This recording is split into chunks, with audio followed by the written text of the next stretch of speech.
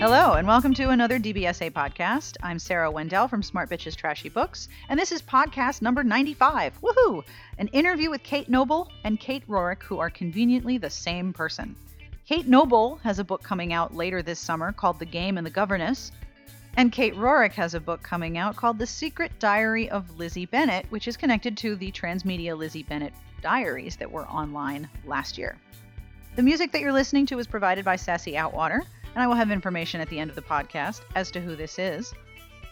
And our podcast sponsor would like you to know about One Night with a Quarterback by Jeanette Murray. This hot title is available for download June 17th, so go find it. And thank you to Intermix for sponsoring the podcast. One last thing, I have a request for listeners. I need some help to help compile a podcast, so make sure to listen to the outro after we do the interview. I hope you enjoy my conversation with Kate, and now on with the podcast. Why is there no videos? It's just an audio call? Yeah, it's just audio. I don't subject you to video. I hope you didn't get up and put on mascara. Oh, no, but I did clean my kitchen, which is behind me. Well, I'm really sorry. I put you through that for no reason. I'm sorry. It's okay. Hey, your kitchen looks great. You can thanks. You can I blame appreciate me. that. I have a whole list of stuff that I want to ask you about. I'm having a very strange summer so much that I've got 2 books coming out that are written under 2 different names that are a month apart in release date. So no pressure. No pressure whatsoever. So which one's first? Lizzie Bennet or Lizzie Bennet's coming out June 24th, and The Game and the Governess is coming out July 22nd. I love this crap with publishers where the arc that I have is dated August 2014, and yet I happen to know that July, what did you say, 24th? 22nd. Yeah, July 22nd is in July. I know. I don't understand that either. And the Lizzie Bennet book counts as a July book. And I'm just like, okay, sure. Why not? You guys have fun. And the thing that makes it difficult for me is that I like to talk about books and talk about different things that are happening right around the time that they are on sale. Not because I have like this, burning urge to talk about everything that's brand new, but people get really pissed off if I talk about something that's on sale that I like that isn't on sale yet, because my whole reason for being in part is to enable people's poor impulse control. Like that's part of the whole purpose. To be like, this is here now. Go link to it. Bam, you have it immediately. Clickety click, bye. Exactly. And I am just as susceptible. So if I'm like, oh, this is available in July, and then I look and it's August, I'm like, publishing. You're making me look stupid here. So let's start with the Lizzie Bennet Diary, the Secret Diary of Lizzie Bennet. This is a parallel diary to the web series, right? Yes, exactly.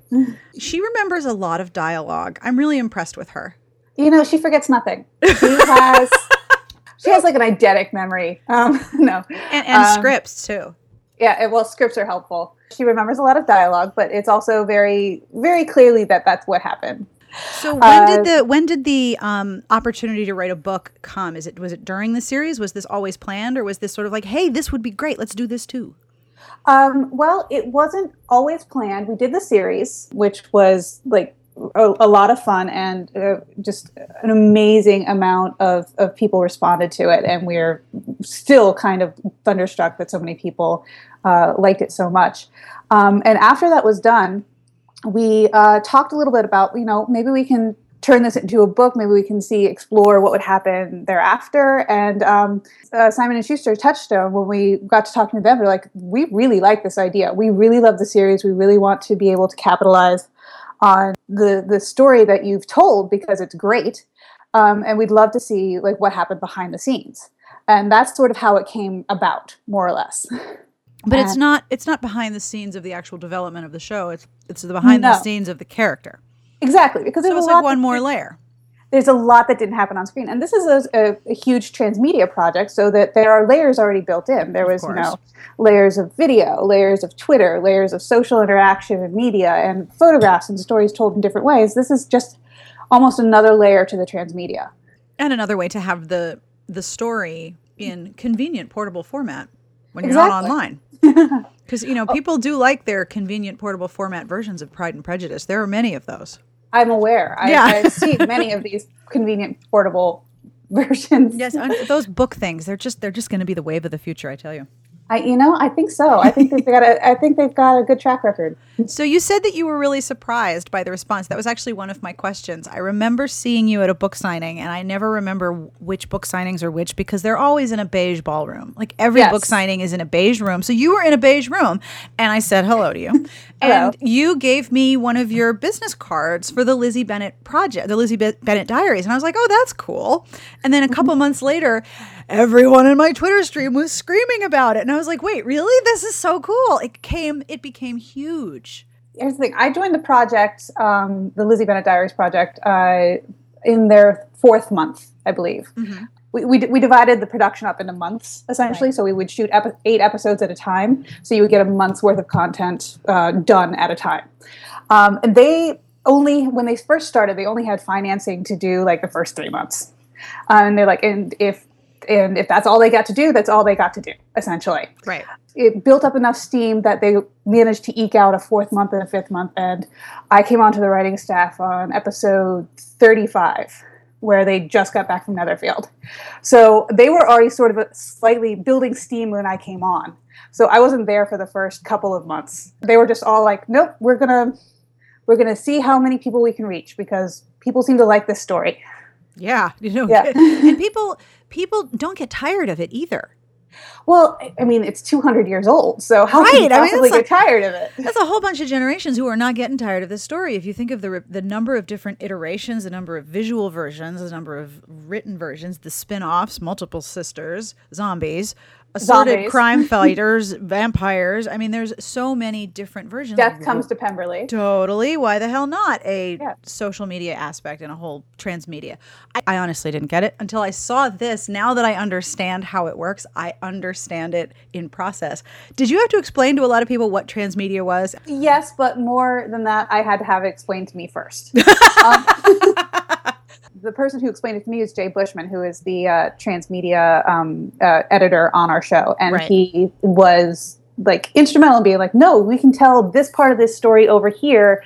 It's going to be on Twitter. And it's going to be added content. We'll start with one layer and then we'll build down to the Lydia layer. And if you want to go further down, you can go down to the Gigi layer. Mm-hmm. And it's just like, oh, okay, that's a lot of stuff. Yeah. When do you sleep? How big was the whiteboard in his office? I would imagine it was quite large. The funny thing about this particular project is that much like romance, we know what's going to happen in the very, very end.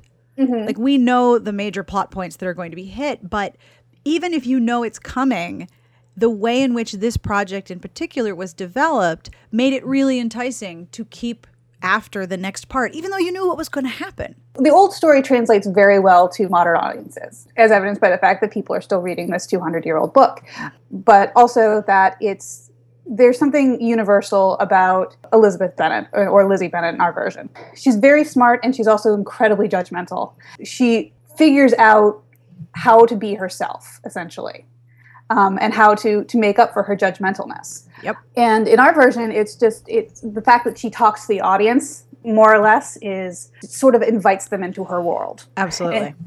When you were working on the Lizzie Bennet Diaries, one of the things that I found so interesting about the response to it was that different people, including a lot of different writers and people who would cover television in recap format, were following this very closely and didn't like some of the decisions that you made, particularly with Lydia. Did you notice any of that feedback? Did you watch it, or were you kind of like, I can't look at this because I'm working on this part over here? Well, a little bit. I mean, because we do shoot ahead. It's not like what aired yesterday we had filmed the day before. No, what aired yesterday had filmed a month and a half before. We knew with Lydia that it was going to be very controversial. But the fact of the matter is that Lydia had been done so well, had been drawn into such a really strong character mostly by Rachel Kiley, who is the writer who was responsible for the vast majority of the Lydia storyline, and by Mary Kate, the actress who plays her, mm-hmm. that you have to let them go all the way down the ride, essentially. Right. And I think that we serviced the story in the best way possible for them. So what parts were you in charge of? If she was in charge of Lydia, did you have particular characters or scenes, or were there elements that you were in charge of for this one? I ended up doing a lot of Darcy. Oh, that just sucks, man. No, I came on and they're like, "Oh, you're the romance novelist." Here, have a shirtless man. No, Darcy was never shirtless. Here, have a torso. From Yeah. the neck down. But yeah, I ended up doing a lot of the building of their romance, which worked out great for me. I was fine with it. I was like, yes, this is catnip. I can handle every single moment of this. Let's have Darcy in an afro wig. It will be great. And that was really sort of where I ended up, I guess. But everybody sort of on our writing staff we fractioned off very well, because there were things that Margaret Dunlap, our co-executive producer, was really strong on the Charlotte stuff and their friendship. So that sort of naturally gravitated. She naturally gravitated to that. Jay Bushman, again, transmedia editor, very keen on the Gigi storyline, so he gravitated towards that. Right. We just all sort of we didn't pick and choose, and obviously we could write whatever. We naturally gravitated to certain storylines. That's very cool. What about Emma Approved? How are you involved in that? You're now a producer of that one, right? Actually, I am no longer on Emma Approved. Oh, bummer. I didn't know that. Well, that's because I got a job in TV. Oh, man, television, just screwing everything up. What did you do? I got a job on a show called The Librarians, which will be on TNT in the fall. Oh, please tell me all about this, because you said librarians and my internal plot prairie dog just stuck his head out of the ground and said, what? Tell me more. Well, there was a series of movies starring Noah Wiley called The Librarian and The Quest for the Spear and The Judas Chalice over the course of the past decade. And they decided to turn that into a television series. So it's a lot of chasing magical objects and artifacts. It's a whole lot of fun. It's sort of the fun episodes of The X-Files meets Doctor Who meets any show on the CW. Okay, so people will be listening to this podcast, and right as you just said those three things, many, many people will be screaming. When is this coming on? It is coming on the air. I believe it airs the first Sunday in December. Oh my God, it's so long to wait. This is so exciting. That's television production. It takes forever. Damn, TV, get on the internet. Don't you know how that works? But I was involved on Emma Approved for the first 5 months of its existence. So I was there for a little while, but unfortunately getting a job in TV meant that I was exclusive to their media rights. I couldn't write for something else as well. Oh, television. You're so silly. Don't you understand? So are you enjoying working on The Librarian? What sorts of things are you doing?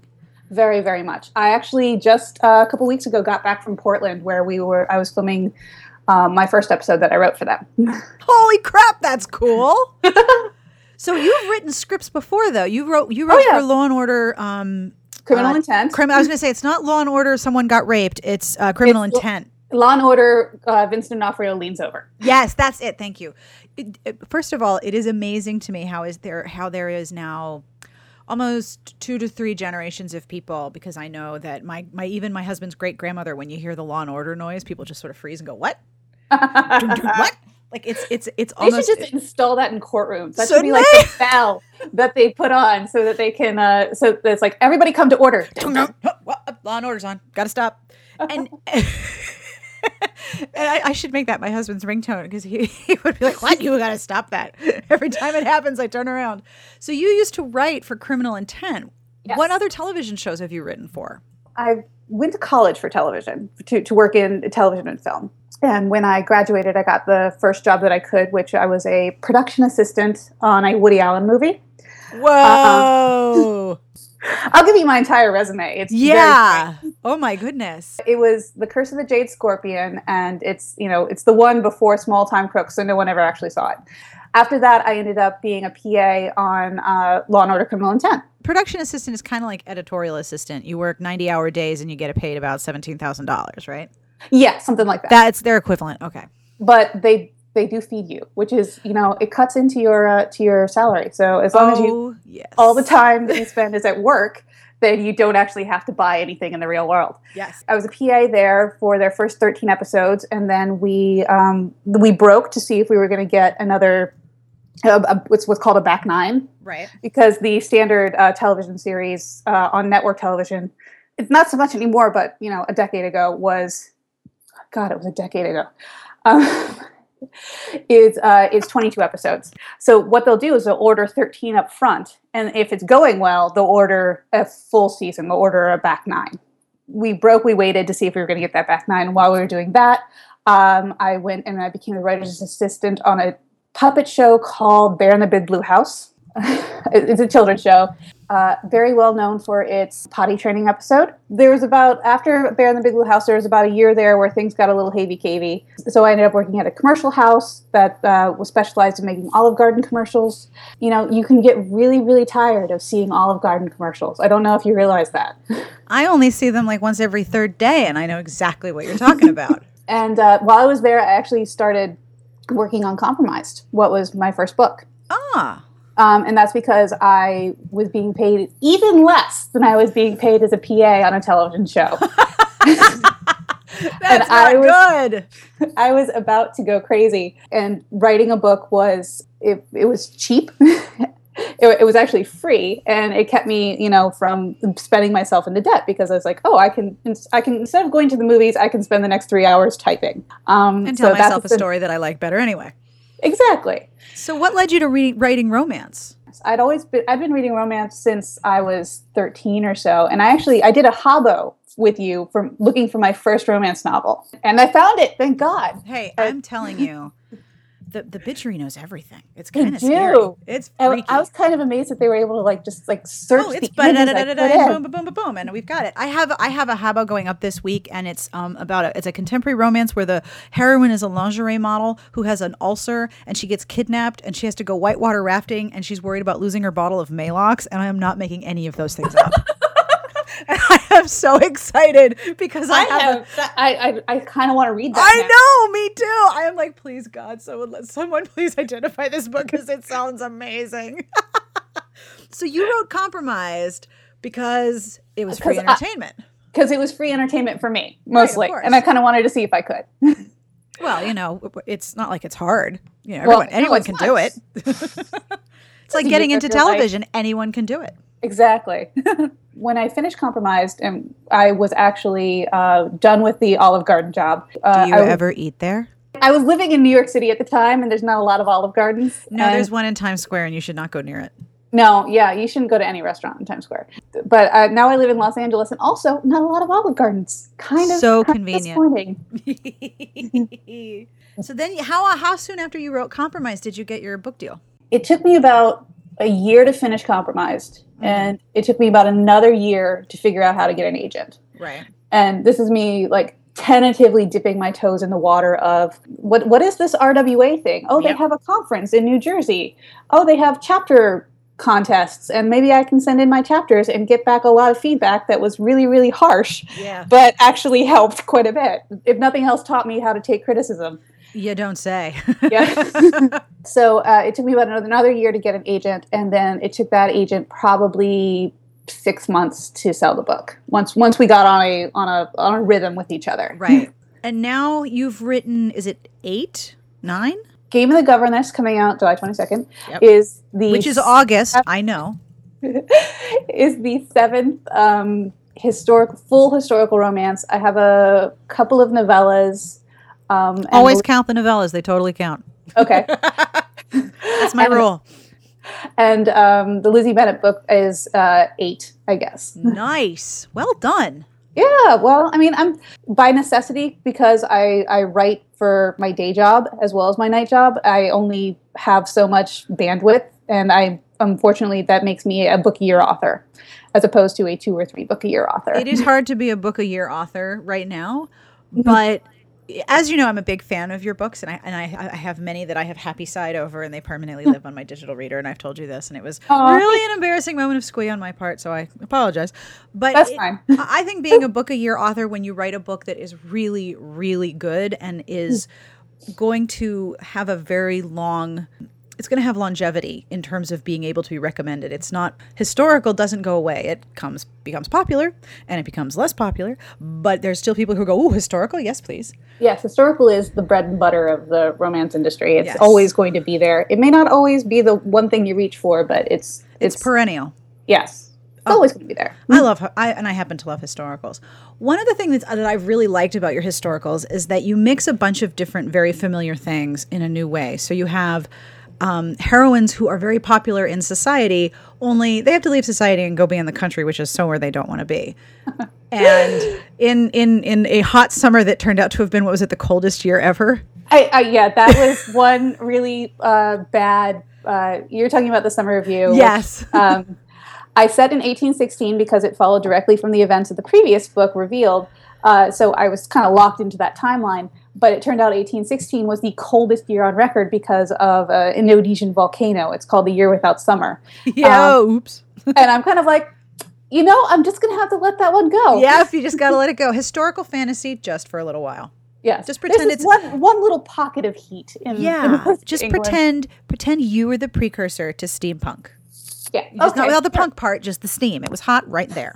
Just where the heroine was very steamy. That's all you need to know. So you started writing this series that doesn't have to be read in order, featuring a bunch of interlocking characters, some of whom are related to each other and some of whom are not. And they take all the expected things and then they relocate them. So if we have a society person, she's going to be in the country. If we have someone who is a widow, she's going to be reinvented during an entirely different season years after her original one. Or you're just going to send her to Venice like you do. Well, why not? That is mostly because I have a very short attention span. I would get very, very bored if I was writing, because I started writing books to entertain myself. If I was writing a book set in London after a book set in London after a book set in London after a book set in London, I'd be like, I've been here. That was half the reason that I have sent people to the country on a road trip across the German countryside into Venice. And also, the Regency world is much larger than England. Nuh-uh, for real? For real. There was stuff going on elsewhere. Wait, you mean there were countries other than England? I was shocked when I found that out too. I'm amazed. So what are some of the things that you've learned researching the period of the Regency outside of England? Albrecht Dürer had hit the zenith of his popularity 300 years after his death in the early 1800s, which worked well for me. Albrecht Dürer, the German Renaissance artist. Venice was actually part of Austria back in the day because of the Napoleonic Wars and was completely financially insolvent and had essentially wasted itself because it was a port town and then ports opened up elsewhere. And it's like, well, to keep our finances in shape, we're going to make this a party town. So they just became like Daytona. Yeah, essentially. And then the Napoleonic Wars happened. Napoleon invaded. And it got broken up and put into part of the Austrian Lombardy Empire or something like that. And of course, it's like, you guys can't party anymore. So they had no money. So what did they do? They essentially, that was like the beginning of the decline of Venice, was the Napoleonic Wars. That's really interesting. So that's like the broad history, I guess, I learned. There will be several historical, connoisseurs out there who are listening to this podcast being like, that's not right. What is she talking about? So now you have The Game and the Governess, which is a new series, not related to your previous characters. No, we are breaking free. We are doing something new. And where are they in Regency, Finland? No, they're in Regency country. At least the first one is. It takes place in a small town in Leicestershire called Hollyhock, which is based on a small town called, I'm going to get this name so wrong, Ashby de la Zouch. Whoa! How come you didn't use that in the book? Because I needed to make the name fictitious because I needed the town to be fictitious so I could, mess with history. Because I have morals like that, I guess. Morals? God. All right, fine.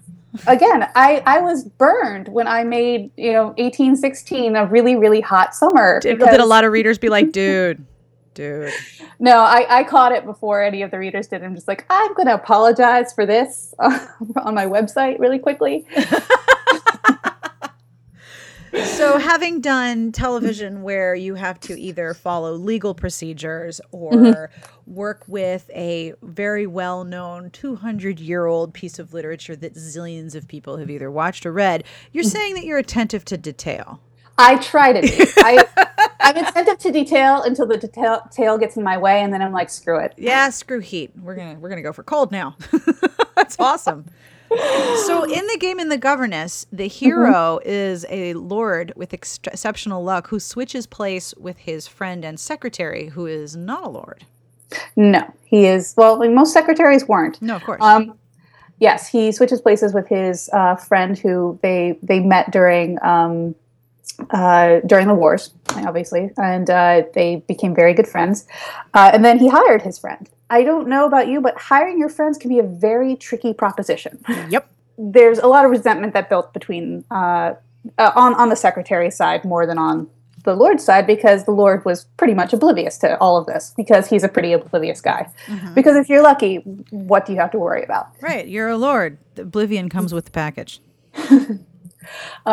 So on a bet, they switch places for 2 weeks to see if Bucky Ned, the Earl of Ashby, would be able to woo a lady into loving him in a 2-week period of time without the benefit of his title. Ooh. Needless to say, things go awry.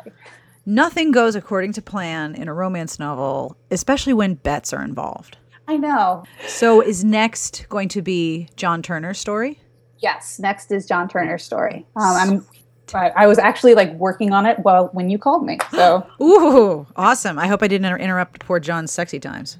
Oh no, John, it doesn't have any luck at all. Getting into sexy times is very, very difficult. Oh, poor John. So was it cool to go back into your own Regency as opposed to Jane Austen's Regency? Very much. I mean, I was very pleased to be able to just be like, all right, these are all my characters. These are all my people. I get to control every single movement, because when you work in television, it's a very collaborative experience.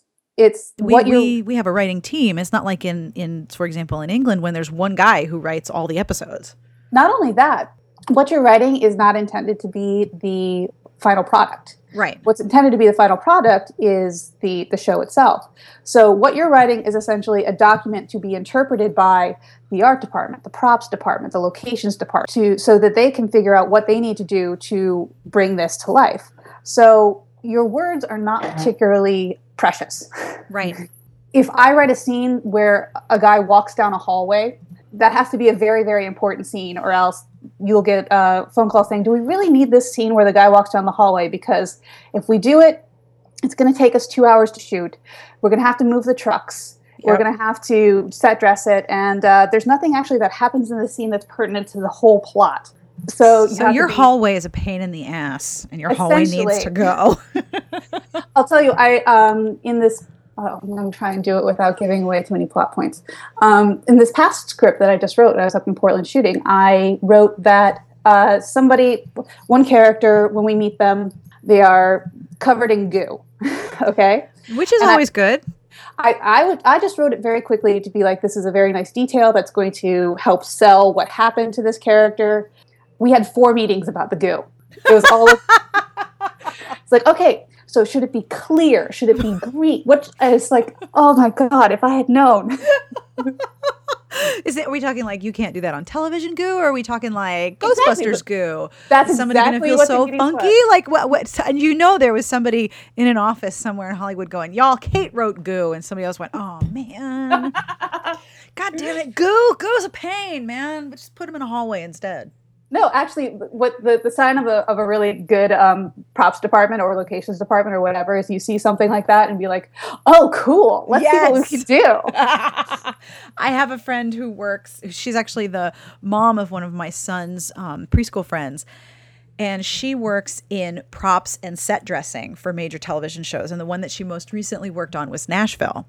And so she used to tell the most amazing stories of sourcing things for, like, they're going to the Grammys, or, they're in an awards show, or they're at a diner, or they're at a club. And she would have to talk about how she sources not just one of a thing, but like a whole bunch of tables full of the same thing, because there has to be a huge room full of people for this scene. It was so cool. But then she planned her whole wedding by telling people that it wasn't a wedding, that it was a photo shoot. So she got everything like at cost. She got everything for free. Yes, exactly. It was awesome. Now that's exactly how you should do it. Having planned a wedding in the past, yes. That's exactly how you should do it. It's a photo shoot. It's a photo shoot. Here, yeah, sure. Here, have a cake. Enjoy. Now that you are working in television with TNT, and then you have this book you have the Lizzie Bennet Diaries, which is June/July, and then The Game and the Governess in July/August. Are you going to take a really, really long nap from like September to November? I wish I could, but I you don't know this. I'm 8.5 months pregnant. You are? Yeah. Oh, congratulations. Thanks. So I'm actually going to have a baby in between the release of both books. Girl, what the hell? Oh my God. I'm never going to sleep again. Nope, sure not. I regret to inform you. No. Actually, my most useful piece of advice that I ever received when I had my older son was that the first 3 months are baby boot camp. You are more tired than you've ever been. You are not in control of anything. You follow a very small being's schedule, and they do things in 3-hour increments. And this whole sleep when the baby sleeps thing is hooey, total hooey. Because you know what you need to do when the baby sleeps? You need to pee and do laundry and possibly eat something that's still hot when it's ready, and you don't have to go do something in the interim. But then after the 3 months of baby boot camp are over, you think, I totally got this. I understand. And then that's when the little person sort of wakes up and goes, oh, you're totally there? This is awesome. Let's hang out. And it becomes completely awesome. The first 3 months are hard, but you can totally get through it. Okay. Actually, I was talking to Sarah McLean the other day, and she's like, yeah, the first 6 weeks are SEAL training. Pretty much, yes. Baby boot camp. That's what I call it. Baby boot camp. So I'm prepared for that, but I'm also kind of like, but really, I can write when he's asleep, right? And so many people have shaking their heads at me and just going like, no, you're not going to want to do that. You're actually not going to have the brain cells in the right order to get it done. Like your brain's going to be like, food now, thing, food with thing, go get it. Your husband's going to be like, what? Okay, well, that's good to know. Yeah, just be ready. My entire life's going to fall apart. No, it's not going to fall apart. It's going to take a very brief hiatus, and then you get the back nine. And it's awesome. Awesome. That's a good way to put it. Exactly. You're just waiting on the back nine. And the back nine comes around, 6, 8, maybe 10 weeks, and then it's awesome. So do you know what you're having? Yeah, it's going to be a boy. So are you going to name it Darcy? No, although I have gotten several Jane Austen related clothing. I should think so. And one does say Pemberley swim team established 1813. I was like, you know what? This kid can wear this shirt. That is I want that shirt. Do they make that in grown-up size? I totally would wear that. The internets can tell you. Yeah, right? So are you watching Emma Approved as it goes on? Of course. What do you think of it so far? Do you like it? I enjoy it immensely. I think that it's a very hard character to adapt because she is again, Jane Austen herself said, this is a character whom no one but myself will much like. So you as the creator have to like the character and just be willing to go with that. Mm-hmm. And I think that it's coming along really well. I'm very excited to see what they're going to do next. I think that there is generally a resistance to women who are supremely confident and are not afraid to show you that they're confident. I think there's an instant reaction to smack that down as hard as possible, and Emma is definitely one of those characters. Yes, and there are moments where she betrays vulnerability, and in the book especially, and that's more her internal monologue, and translating that to the screen is difficult. Very difficult. But I think that it's coming along. I think that it's doing quite well. It's not as open to interpretation as Pride and Prejudice because everybody can very easily graft themselves onto Lizzie Bennet. Everybody sees a small part of themselves in Lizzie in some way, or a very large part. Emma stands outside of that. Yep. So what are you reading right now? Have you read anything that you've really enjoyed, or has your world been writing for Noah Wyle and then writing historical romance? What have I read recently other than What to Expect When You're Expecting? Oh, God, don't read that book. Everything's going to kill you. My gums are bleeding. You're going to die. The end of every question in that book is you're going to die. That book is not the case. It's so only like true. 75% of them. Yeah. Well, I noticed that I have a weird patch on my dry skin on my arm. You're going to die. I mean, they always end each segment. It with WebMD. No, WebMD is even worse. What to expect when you're expecting, they always draw out the worst possible conclusion, and every other thing is, and then there could be, you could die. All right, well, other than the book that's going to kill me. Yeah. Let's see. I just finished a YA novel from a couple years ago called Please Ignore Vera Dietz, which I I enjoyed quite a bit, although it's not necessarily a book that you enjoy, that you sit down and you're like, oh, this is going to be fluffy and fun. No, it's very, very sad and introspective, but I really enjoyed reading it. Oh, I know Miranda Neville's got a book coming out in a month, which I'm looking forward to, Lady Windermere's Lover. And I'm just the rest of my brain is like, okay, I have to write now. And when I write, I have a hard time reading. Oh, I understand that. When I am working on something that's longer than a blog post, which is pretty often, I end up reading nonfiction because it doesn't interfere with what I'm trying to do. Hence what to expect when you're expecting.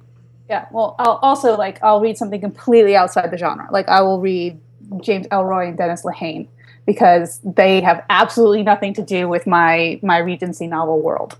Wow. I just looked up Please Ignore Vera Dietz. This is dark. Yeah, it's very dark. Wow. But it's also very good. So, Excellent. If you liked this, you might like Eleanor and Park. I have Eleanor and Park on my iPad, and I haven't read it yet. It is incredible. So is Fangirl. Fangirl especially. Actually, you should totally read Fangirl because I think because you have dealt so much with fandom in dealing in writing Lizzie Bennet. I think you would really like Fangirl because it's about a fan fiction writer who is very, very famous in the fan fiction world, but in her real life has no idea what she's doing as a college freshman. Oh yeah. Oh gosh, I'm just made vowel noises at people when I finished reading it. Just like, it's so good. It's one of those books I forgot how to use consonants when I talked about it for a while. It was that incredible. Yeah, I have to read very, very dark and depressing things while I'm writing something I find fun and enjoyable. So it's like reverse manipulation. I write very on the Librarians. I write it's a very fun show. It's like it's running around and it's finding all this stuff and it's finding education and magic being really cool. And then I go home and I watch like Ray Donovan and, and The Bridge and the most dark and depressing television shows that ever came out of Sweden that you'll ever find. What is with Sweden, my lord? I think it's the lack of sun. Yep. Everything's very moody. Although I did read a book that was translated into English by a Swedish writer named Katja Ingemarsson, and it was all set in Stockholm. It was all Stockholm, and it wasn't quite a romance. It was more like what would have been called chick lit, except she wasn't going shopping all the time. She's trying to figure out her life, but the sense of place was so strong that I would read this book and then like 2 hours would go by and my husband was like, why didn't you get anything done? And I'd be like, because I was in Sweden. Sorry. It was that powerful. Like I was in Sweden. I hung out in Stockholm for like 7 straight hours while I was reading this book. It was called Yesterday's News. And I was like, this is the first Swedish book I've ever read where like no one dies. There's no organs, no entrails, no mystery. She's trying to figure out how to, run her life and get over her ex-boyfriend, which is like apparently what happens in the summer in Sweden when people aren't, dying in the winter. And that's all for my interview with Kate Noble and Kate Rorick. I hope you enjoyed our conversation. I had to write down like 8 or 9 things that I needed to look up after we talked, including The Librarian, because holy crap, I want to watch that. And I'm not really good at watching TV. It is not a skill that I have. I mean, I can actually sit and look at the television. That's not a problem. It's trusting television story writers, which I've talked about here before. I don't do that very well. Now, I said in the intro, did you know that this is called the outro and the other part's called the intro? I read Podcasting for Dummies. I know many things now. It's very exciting. At least that's what the book called it. Everyone in actual audio is probably like, that's not really what it's called. But anyway, I said I needed to ask for your help. And here's the part where I ask for your help. Are you ready?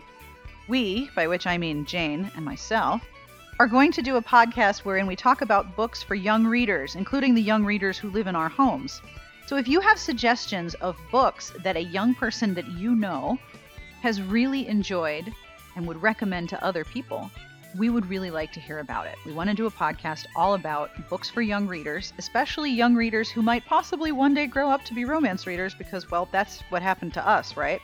Somebody gave us a romance and then it was all awesome from there. So if you could call in to our Google Voice number or email us or, just yell out the window, we want to know what books you recommend for young readers. And if you have a young reader who would like to call us or would like to email us personally, that's cool too. Just make sure A, that the young person has your permission, and B, tell us what name we should use. The email address is sbjpodcast@gmail.com. The Google Voice number is 1-201-371-DBSA. Please remember that that is a U.S. number, so if you are calling from overseas, you have to make sure that there's not horrible fees. Although, all of you outside of the U.S. I think have much better cell programs than we do, so I'm totally jealous. Either way, we want to compile a podcast all about the favorite books that our young readers really like. It's one of the cool things about being an avid reader, I think, is that we can turn the children that we know into equally avid readers. So if you have ideas, you want to make a recommendation of a series or a book or something that's really rocked the world of a young person you know, please let us know. And that's an upcoming podcast, could you guess? Woohoo! Next week, I have an interview with Zoe Archer and Nico Rosso, both of them at the same time. They're not the same person. And Intermix, our podcast sponsor, would like you to know about One Night with a Quarterback by Jeanette Murray. The music that you're listening to was provided by Sassy Outwater. This is, yes, you are correct, this is the Pete Bog Fairies, and this song is called Room 215. It's from their album Dust, and if you'd like to buy a copy or buy more Pete Bog music for all of your musical needs, I will have links in the podcast entry so that you can go and find all of the Pete Bog Fairies you might ever want to have. You should have lots of Pete Bog Fairies, though. This is kind of obvious, right? Thank you again for listening. We really appreciate how much you enjoy the podcast, and I love hearing on Twitter or by email how much you like listening. It is really fun to do the podcast, and I'm so glad that you are enjoying it. So wherever you are, whatever you're doing, Kate Noble, Kate Rorick, Jane, and I wish you the very best of reading. Thank you again for listening.